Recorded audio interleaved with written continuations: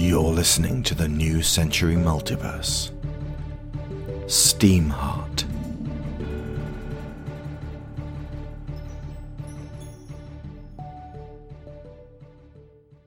Chapter 26.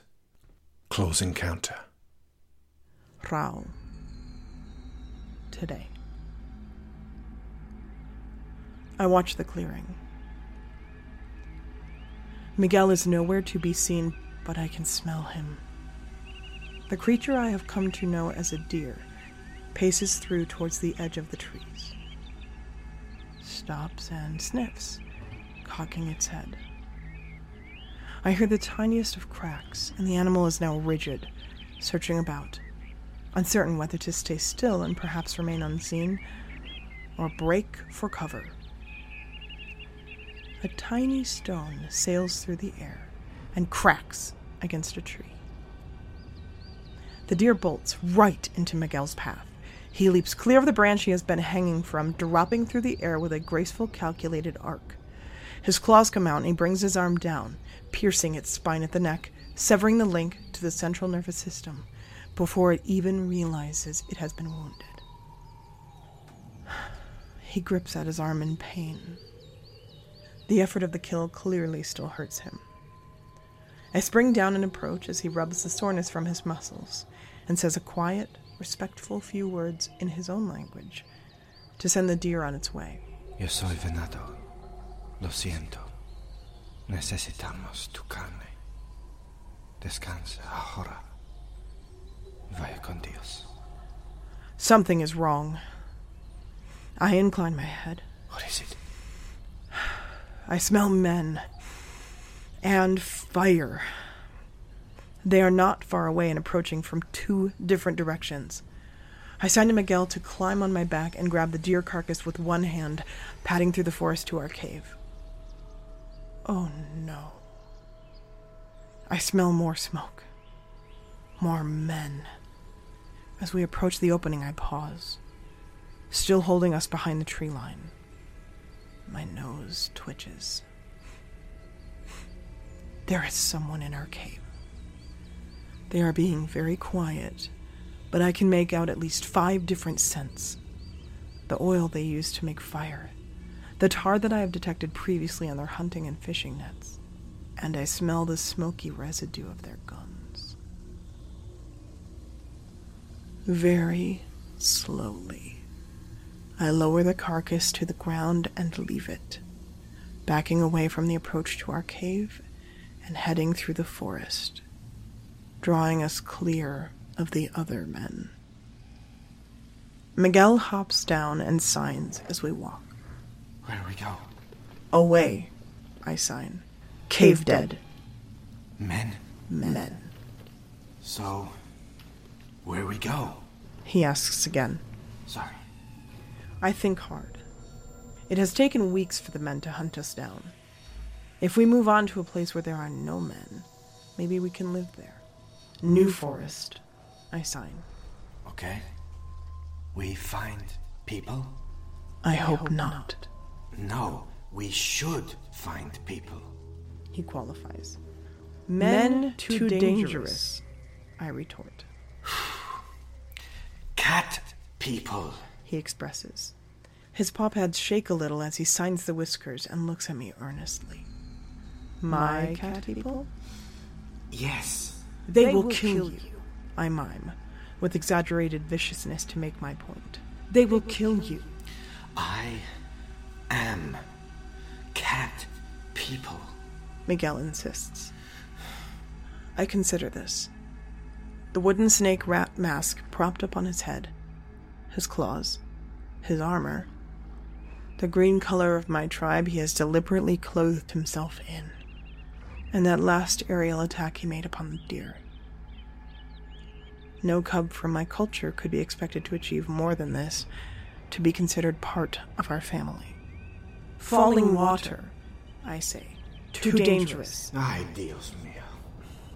Snafflepig, he signs. This is a creature from my land, well renowned for its cowardice, and the comical squealing noise it makes as it retreats. Too dangerous. Fall far, I say again. He makes a light, pathetic squealing sound.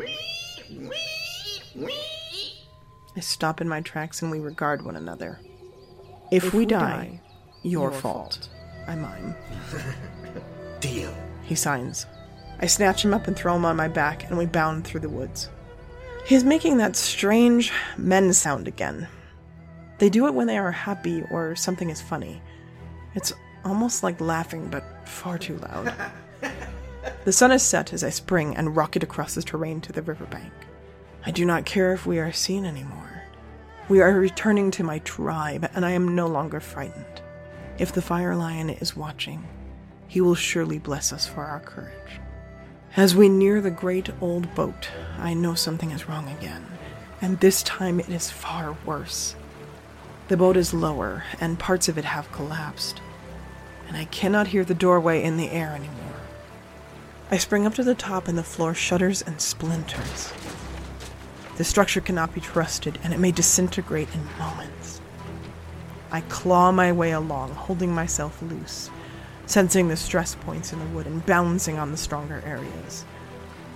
Miguel clings to me the whole time, trying not to move and upset my steps. After the ordeal of traversal, we finally reach the hut where the doorway is. Or at least, the place where both of them were. All that is left now is a gaping hole in the floor, dropping down into water. The air is empty. A shock courses through me and my jaw drops. Miguel makes gasping noises and looks about him. Our way home is gone. The wood beneath us gives way with a snap, and I spring sideways, bouncing and pivoting off the rail as it collapses, and launching us out back to the land. We touch down and Miguel drops to the ground. He signs. Where? I hold up both paws and hunch my shoulders in effigy of what he does when he has no answer. By the gods, we really are lost now. An ascent I have been trying to shut out in my desperation to get back to Rama now makes itself known. I had stopped caring for the briefest of moments whether we were seen in the open. And now a gargantuan beast looms over us in the gathering dark. Steam billows from its back. I smell oil and fire. There is a snapping sound, and its eyes light up, bathing us in an amber glow. Time slows in one breath as we stare down this behemoth, readying for the end. Men, both of the male and female kind, are emerging from the belly of this beast. They shout in their strange words across at us. I can smell guns.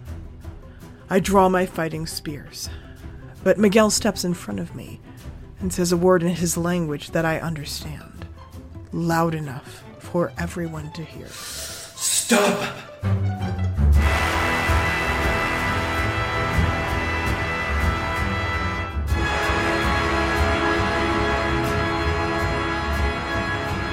From the travel log of Raven, Tennessee, July 4th. Before us stood a being we knew to be from another world. The tiger, clad in leather armor, shifted its weight and prepared to spring, hefting enormous blades of sharpened bone. Detente! The boy cried out in Spanish, his eyes wide, attempting to see us through the headlamps. That'll be the monstrous lion of Memphis, then. If this doesn't work, aim for the cat's eyes. I'm ready. Chico! Oakley shouted. ¿Hablas español? Sí. ¿Puedes controlar este gato? Oakley continued, asking about the tiger and whether the boy had control over it. Ella me escucha. Dile que baje los machetes. At this suggestion from the captain, the boy turned to his companion and mimed the putting down of the weapons. The tiger growled at him and gestured at these other humans, forming pointed fingers or paw pads and extended thumbs around the handles of her blades. The boy turned back to us. Ella dice, deja tus armas. She wants us to put our guns down. Oakley breathed. Gray stepped out of the cover of SteamHeart where she had been ordered to remain, and very deliberately held up her shotgun pointed skywards before placing it on the ground. Abby, back inside. Look at the size of her. Gray whispered to us all. She's bigger than a grizzly bear. And at this range, your best bet with a grizzly would be to file down the foresight on whatever gun you're holding. That way when the bear takes it off you and shoves it up your ass, it won't hurt as much. The tiger pointed her blades at Oakley and Butler and gave them a vigorous shake. Okay, you're right. Oakley admitted. Together. Then to the boy she called out. Juntos. He nodded in agreement and made a circular motion with his hand to his companion. Slowly, the weapons were lowered to the ground. No queremos lastimarte. Oakley said, putting honest compassion in her voice this time. Queremos ayudarte. At the offer of our help, the boy entered into an elaborate nonverbal conversation with this great cat, who was very wary of us. Can you speak any English? Gray called out. Oakley turned angrily and held a finger to her lips, but the boy had already responded. Yes. Well, can we talk then? Who are you people? We're with the reunified states government. We weren't looking for you. Okay, what are you looking for? Doors in the air. As soon as this was translated, both of these newcomers became agitated. There was one on the boat. Oh, shit. Gray murmured quietly. Our whole group began to realize what had happened, and the newcomers picked up on our comprehension. You saw it? I closed it. The boy frantically mimed closing with his hands, no longer even looking at the cat. Please open it again. I'll try. Gray stepped out past the tiger towards the shifting wreck of the Natchez. She held up both hands and braced her legs. We watched her push and strain and work at the air, fruitlessly for several minutes, the tiger pacing around as though caged in a zoo. Gray's shoulders slumped, and she turned back to us. Nothing. It's like that door was never there. May I? Asked Dr. Penrose, who had been watching this. Gray nodded, and they switched places. Penrose took off his eye patch and studied the area. Then, as with his partner, he spent a while gesticulating and throwing out his hands.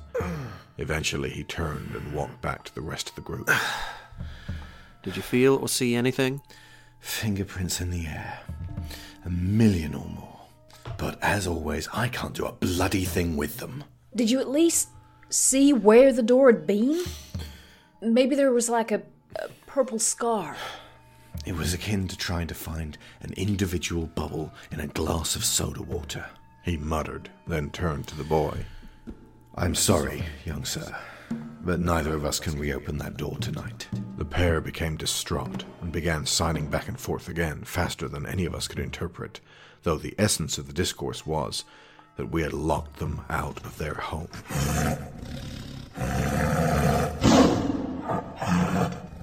Agent Pine stepped forward and spoke to the boy. What are your names? I'm Miguel Alejandro Delgado. This is Harao. Haro? Harao. Haro? The tiger said, in a growl which made everyone jump. Miguel, I'm Jeremy. Pines was attempting to keep his visible excitement under wraps. He was failing. Me and my team would very much like to help you get that door open again. Or another door, if we can.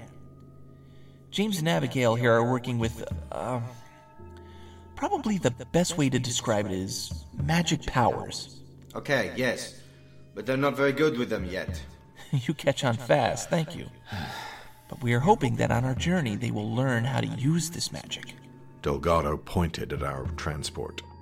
What is this thing? She's SteamHeart. Arlington stepped forth from the hatch she'd been peeking out of. Like a horseless carriage, powered by fire. We're on a long journey across America. Do you want to come with us? Butler spoke. You can tell us about the place you're from. She's from. I was born in Puebla, Mexico. I'll bet there's a story in this. Oh, yes. The boy's eyes narrowed as he surveyed our group. Who is in charge here? You? He pointed at Gray. I am. Said Oakley, stepping out in front. And you are Reunified States Army. That's right. Then The boy stood straight and saluted. I am Private Delgado. I was taken against my will from my first military procession into Arkansas by my also newly enlisted father. I do not want to be a deserter. I can offer you the information you seek on the land she came from, in exchange for both safe passage back to that world and an honorable discharge for me. Oakley blinked. You've got some sharp negotiation skills. How old are you? It's still 1883?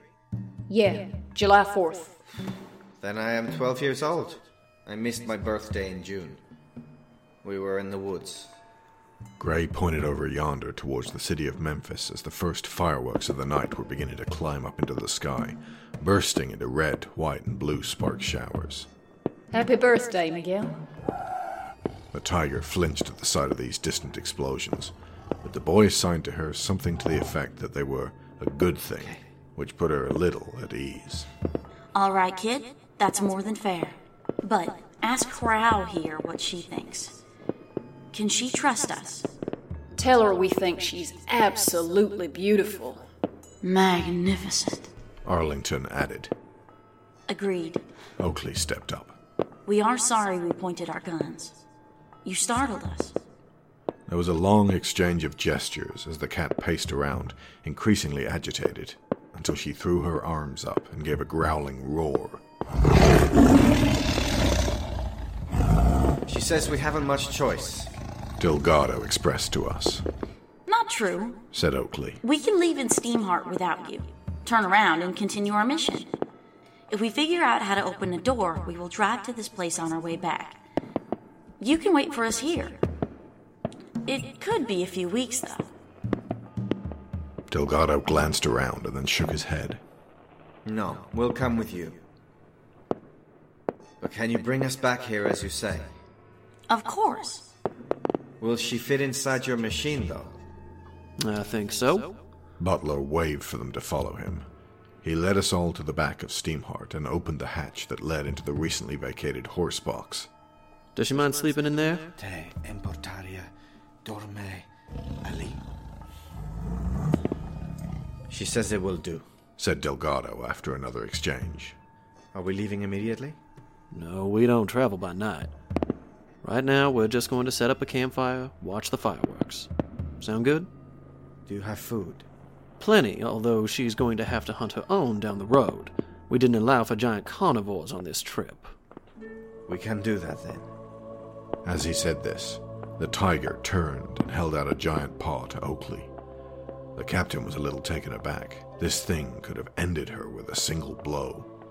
However, she recognized the gesture and cupped her hand around the warm internal pad, shaking it up and down once. Hurrah! Then proceeded to awkwardly do the same with the rest of the crew. Is that her custom? I asked the boy. No, it's yours.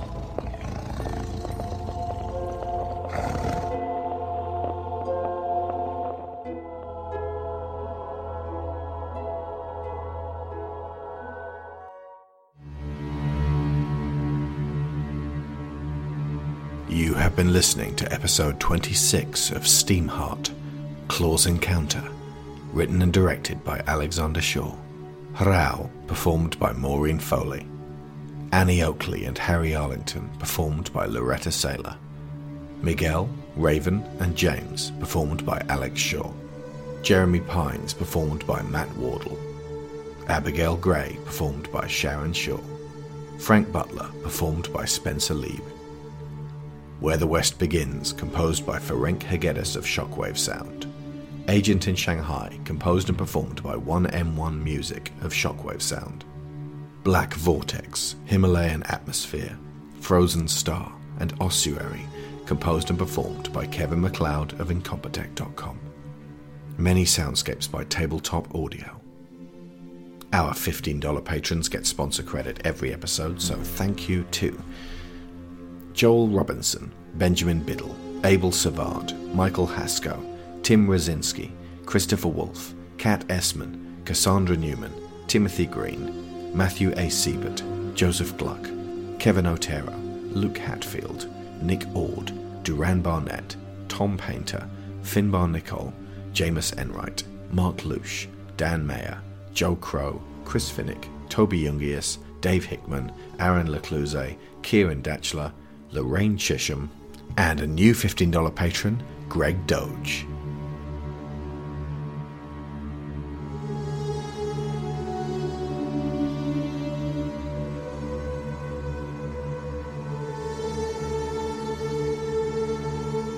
A few weeks ago, at the end of the credits, I mentioned a scenario with Butler and Pines in bathtubs.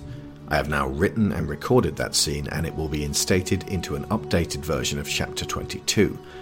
But, to save you re-downloading it, here is that scene in its entirety. This took place on the night that Abigail dragged Annie, Raven, and Harry to the Diamond Bell.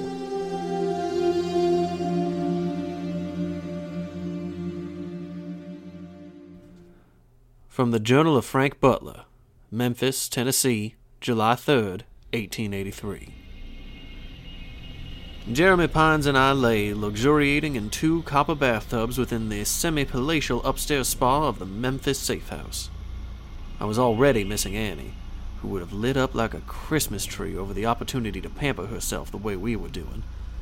But I suspected Jeremy was missing Donald a whole lot more for their many months apart. As such, I let Jeremy do what Jeremy does, namely talking my ear off about what fascinates him. It was when he touched on the subject of a unicorn in Iowa that I took notice. "And how many people from the town saw it?" I asked, bodily sitting up amid the soap bubbles. "Just one family of 6, he replied. They were on a picnic near Des Moines, and it came right up to their checkered blanket. It was black as night with a white mane, and it demanded a sandwich." "You're fooling me." "Swear to Yahweh. At least that was what was in the cartographer's report." "Did they give it a sandwich?" "Him. It was definitely a him. And yes, they gave him what they had. Roast beef, apparently. He asked for lemonade, then complained it was too sour and cursed." "He cursed them?" "No, cursed at them. Called them a bunch of wankers." "What's that supposed to mean?" "The cartographer figured that was a unicorn word, but Donald uses it quite often. It means obstinate idiots." "Then what happened?"